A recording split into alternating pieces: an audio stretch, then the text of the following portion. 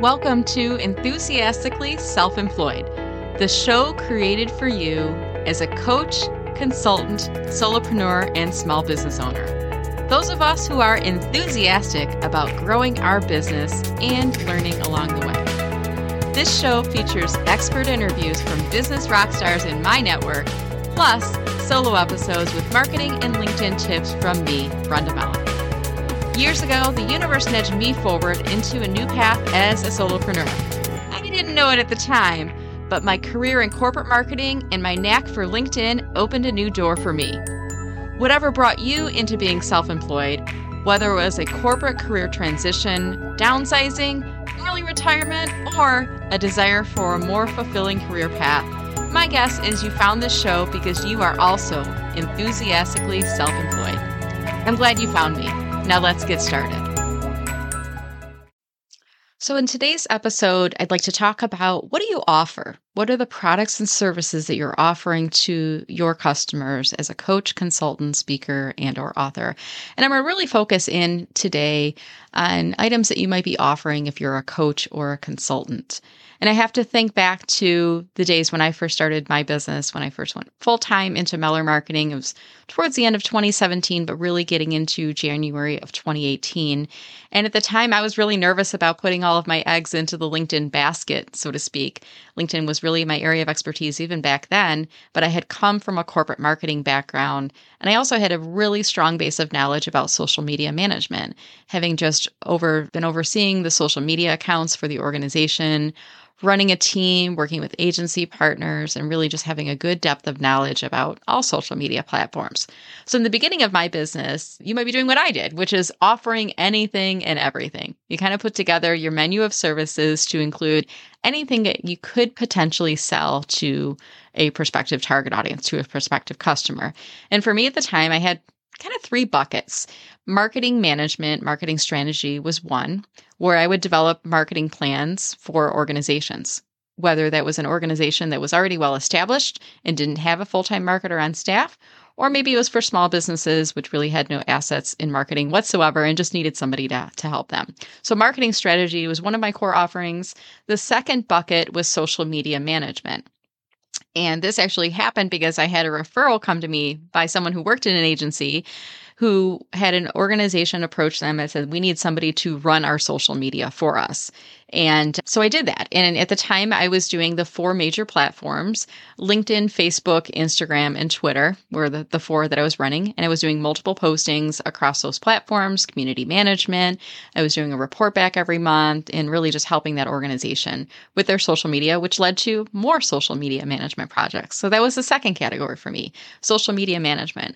The third category was LinkedIn. And while I was always very passionate about LinkedIn, I was very reluctant to say this is the only thing I'm going to sell because I was actually worried at the time, if you can believe it, that I wasn't going to be able to build my business solely on LinkedIn. So I had that as a niche offering, kind of as an offset of social media management, where I would do LinkedIn profile rewrites for executives. I would do LinkedIn team training, and I would also do individual one-on-one coaching. And I had a few offerings at the time. And that was in the beginning for me. That was what I did. And maybe you have had some similar starts for your business, kind of offering anything and everything that people would buy.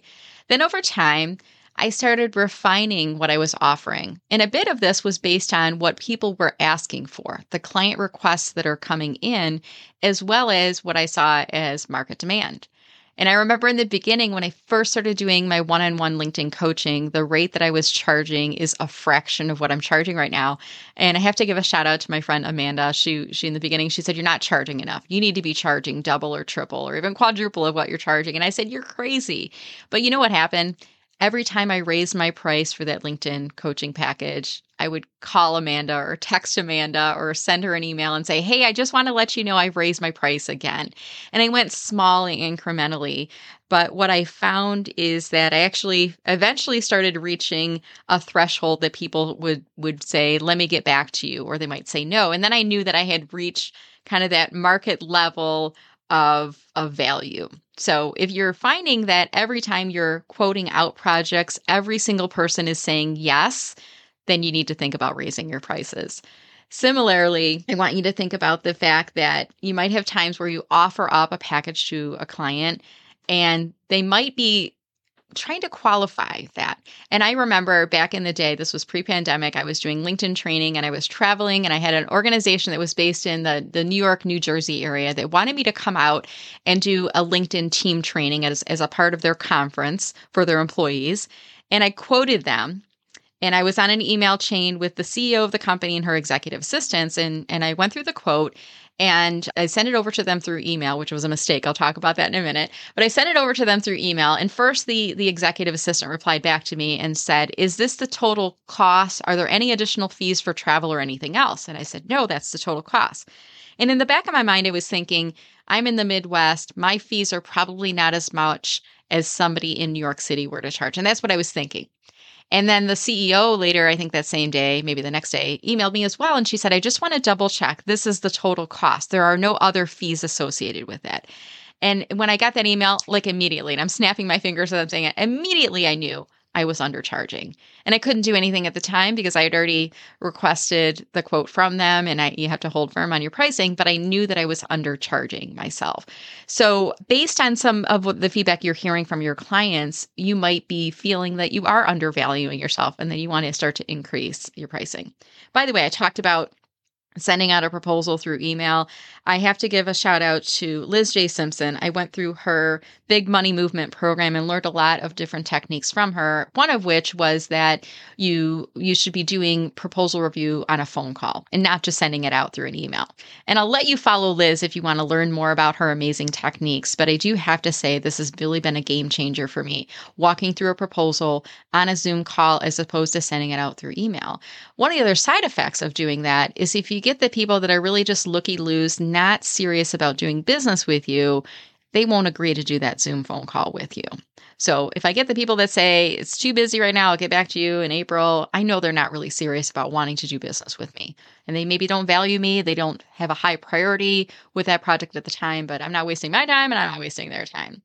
So let's talk again about these offerings. And we talked about increasing your pricing based on the feedback that you're getting. And I think also the confidence in yourself. As my business started to grow and I started to gain more and more clients, I gained more confidence in what I was doing and I felt more comfortable increasing the pricing over time. And then I started refining the offerings because I realized that the more work that I did that was lighting me up versus things that I didn't enjoy doing, it was really helping to accelerate the growth of my business. And there was, that pandemic that happened right in the midst of all of this. But I remember coming into the end of 2019, coming into 2020, I made the decision that I was no longer going to do marketing strategy as an offering. I started removing some of those items from my website. And I also decided I was no longer going to take on any new social media management clients. I would continue to manage the ones that I had, but I was really starting to think about when could I pull back from them. Then, January 2020 rolled around. We started having this virus that was traveling throughout the world. I made the decision to go full in on LinkedIn at the same time as the news started hitting across the world. And it really just impacted people in so many different ways. Many of the clients I was serving with social media management had to put those social media management projects on hold, which was really a blessing in disguise because I didn't have to fire the clients. They canceled the accounts because business was drying up for them. And then I decided to shift into, well, gosh, if my business I'm not getting any paid business right now, I may as well keep visible and help others. So I started shifting into doing more LinkedIn Lives. I actually did a daily series at the time. And I figured since I had access to this tool that not everyone else had, I could offer it to other people, shine the spotlight on them. It's almost the same philosophy of investing in the stock market when the market is down, but you got to pick the right stocks. You know what I mean? Like you got to invest in the stocks that you know that the value is going to rebound and come back. So what I was doing was building out strategic relationships, bringing people onto my show that I knew had so much value to offer that once the market got back again, there would be some great social media karma out there. And in the meantime, we were helping to support each other and to lift each other up. That was part of what I did. And then when things did start to come back and what I found is that people were open to virtual coaching. Hey, since we're going to be working at home anyways, we might as well invest in growing our personal brands on LinkedIn because we can't do in-person networking anymore, at least right now. So let's do some refinement on our online networking efforts. So I started to refine my efforts both on what was happening in the market and what I was enjoying at the time, moving away from social media strategy, from marketing strategy, and moving into LinkedIn solely. And I also started to realize, something out there that was happening with some of the clients I was working with. And if you're self-employed, I'm sure you can relate to this. There are some clients that are just absolutely amazing. You know how I'm talking about. You send them the invoice, they pay it right away. You quote them on the project, they don't question, they don't try to negotiate at all. They're great to work with. You give them advice, they implement the advice, they get the results from the advice, right? And then you have the other end of the spectrum where you might be in a discovery call with a client and they're questioning you on things, or they interrupt you. Or, there might be a little bit off-putting or maybe even a little bit rude at times when you're in the initial conversations with them. They're trying to assert their power, right, in the beginning of the process. And then you get into a phase where you're quoting them out on projects. And they may be trying to negotiate your fees. They might even question you. I remember I was at the grocery store and I don't know, I think I was waiting in line, but I was reading my email and I got a client emailing me questioning the value of my LinkedIn training. And he said, X dollars, that's more than we pay our attorney per hour. And he was questioning my LinkedIn team training. And I remember really thinking about it at the time and it really hit me. I'm like, wow, that kind of hurt to hear that type of a statement. But I realized, and I replied back to the person, I said, I appreciate you sharing, with me that feedback. However, the offering that I do, training people on LinkedIn is a real specialty area of focus where there's a lot of lawyers out there and the lawyer's job is to protect you and your company from legal circumstances. I am here to help you to grow your business, to support your business development efforts. So my skill set, it's really not fair to compare my rate to the rate of a lawyer. And I said, also, I stand behind the value that I offer. I would encourage you, if you want to look around and look at other trainers and coaches that might be out there so you can see what the market value is. I strongly believe that you get what you pay for. And, in that particular month, I'd already booked 3 clients at the exact same rate. And some were even higher because they were larger trainings that I was doing. And I said, if anything changes with your budget, you know where to find me. And I didn't hear anything back from them. But I learned this wasn't just me that was encountering these people that were out there in the market. And I started kind of talking to other trainers and coaches and consultants. And I realized, I don't know where the term came from, but I realized there's a lot of PITA clients that are out there. PITA, P-I-T-A. Do you know what that stands for? Do you? Pain in the blank. I'll let you blank there. Pain in the blank clients. And PITA, by the way, is the acronym there. You know who they are. You know who they are when you're in the discovery call. And you might have those inclinations of saying, gosh, I don't think I really want to work with this person. Do yourself a favor and don't work with them. Because what happens is these PITA clients are an energy drain. Speaking from firsthand experience, I know this firsthand. If you have people that are questioning you, that are not seeing your value, that things just really aren't lining, you're not vibing with each other in the discovery phase, that's going to continue on when you go into the negotiation phase and you're chasing after them to try to get a contract signed or to get a down payment invoice paid, or even after you're invoicing them, you're chasing after them, or they're not incorporating the advice that you're given to them, and then they're not getting the results and they're blaming you. Why isn't this working? You told me this was going to work. Why isn't this working? Well, you didn't do your work, right? So I found from firsthand experience that it's best to walk away from PITA clients at the first instance of that. And this still happens to me to this day. I get people questioning me on my value. I just had an email recently where somebody was questioning me on the value that one of their coworkers had paid for one of the programs. And I just reiterated, here are the offerings that I have. And there are different offerings based on what you're looking to do, do it for me type of an approach versus show me how to do it, coaching type of an approach, and budget. And I respect the fact that you might be at a different point in where you are. But I also am thinking right now, as we're moving towards the end of the year, getting ready for the start of the new year, I do have a couple offerings that are not bringing me joy anymore. And I'm starting to refine what those offerings are. I've been thinking about this for about 6 months, but there's a few of my VIP executive offerings that I'm going to be discontinuing. And these are very large ticket items for me, but they also take a great deal of my time and effort and energy. And I have to admit, when I get done with the project, I'm always very proud of the work that I've done. Probably 95% of the time, the clients are very happy with the work that I've done. The other 5%, I just either don't get the feedback or they don't incorporate all of the feedback into their approaches. But for the most part, I don't think it's worth the amount of effort that I go through for the volume of these projects that are coming in. So I am going to be retiring them from my website. I will have an email going out. There will be one last, notification for people who've maybe been thinking about it for a while. They want to sign up for me, but after that, I will be discontinuing. And I want you to give yourself permission as well. Refine your offerings. It's perfectly fine to refine those offerings based on what you enjoy. The more effort and energy you put into activities and services that bring you joy, that light you up, and bring you income, the more energy you're going to have to do for projects in the future. So I want you to think about that. And listen to your inner voice, because this is probably happening to you right now. You might have projects that you're excited when the client signs on, and then you immediately dread because you have to do the work that goes into it. Whereas there are other projects that when they sign on, and then you're excited, and you're also excited to do the work. So I want you to think about what lights you up and what drains you. And that can help to determine which of the service offerings you continue and which of those that you discontinue.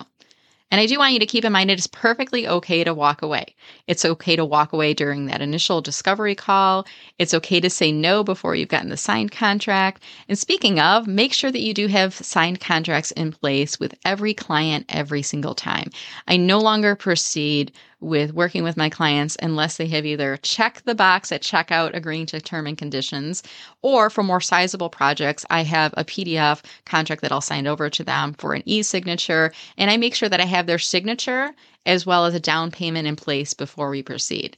This has actually helped to screen out some of those PITA clients. I have one right now that I've invoiced, I've sent a contract over, and it's been over a month and a half, and I've still not received the signed contract nor the down payment. I'm using QuickBooks Online, which sends out automated email notifications. And it's notifying my client that, they haven't paid it yet. It's overdue at this point. And I emailed them and I just said, hey, I just want to let you know, I don't start on any work until I have the signed contract and the down payment in place, because of the fact that I have had some clients that have decided to postpone the activities until a later date. So I'm trying to keep it positive. I'm trying to give them the benefit of the doubt here. But I also don't want to invest any of my time and effort into a project that they are not going to pay me for. And I think that's really important. There's a careful balance when you are self-employed and you're delivering your work as a coach and a consultant. Like, at what point in time do you charge them for it? I have learned it's best to either have a down payment or a pay in full or pay 50% before proceeding with any work. Speaking from experience and having had chased down some clients to get payment made after the fact. And every once in a while, I get somebody questioning me. They'll say the question, so you mean I have to pay you 50% before you even do anything? And my response back to them is this. This is literally what I've built my business upon. If I had one client that I charged 50% and didn't do any work at all, my name would be smeared all over LinkedIn. I would not be able to secure any additional clients. And I mainly do work by way of referral, by word of mouth. So my business would not exist if I were to have any of those situations in place. And I do reassure them that we will have a signed contract in place. It will outline all the terms and conditions, scope of the project, all of those items in particular. And I do find that some of my clients will really go through these contracts with a fine-tooth comb. By the way, I designed my contracts using the templates that I purchased from Bobby Klink through his legal template library, and I feel completely comfortable with the templates that I've used from him. I've even had my own lawyer look through them before sending them out. Sometimes the clients will come back and they'll ask for changes and clauses, and I'll review those with my attorney before making any changes in there. But I find that gives them the peace of mind knowing that the contract is clearly specifying the terms and conditions, the program elements, payment terms, all of that as well. Now, having said all of that, my goal with working with my clients is always to exceed their expectations. I always want to do that. I always want to over deliver on what I've promised. I always want to walk away from a client engagement with them saying, this was amazing. This was more than I expected. It was better than I expected. Thank you so much. That's my goal. But I know that sometimes we're just not going to please people. And part of that is, coming into the scenario, I've learned that some people are going to question the value that I offer, the approaches that I take. And that's why I find it's better to stop before you get started with a project. And even sometimes at the end of an engagement, I've done the work for them. They either have not completely implemented my advice or they haven't done any of the work that I've suggested for them, and they're frustrated.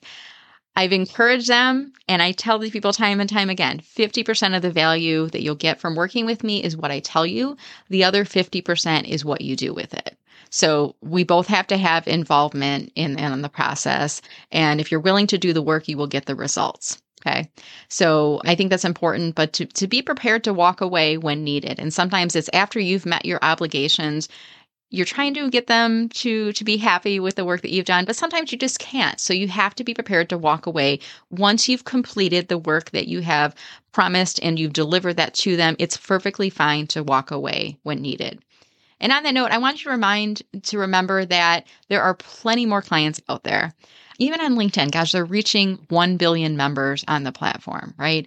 And if you put more energy into energy creating clients and relationships and into income creating activities that give you joy, you're going to find that your business will start to grow and accelerate.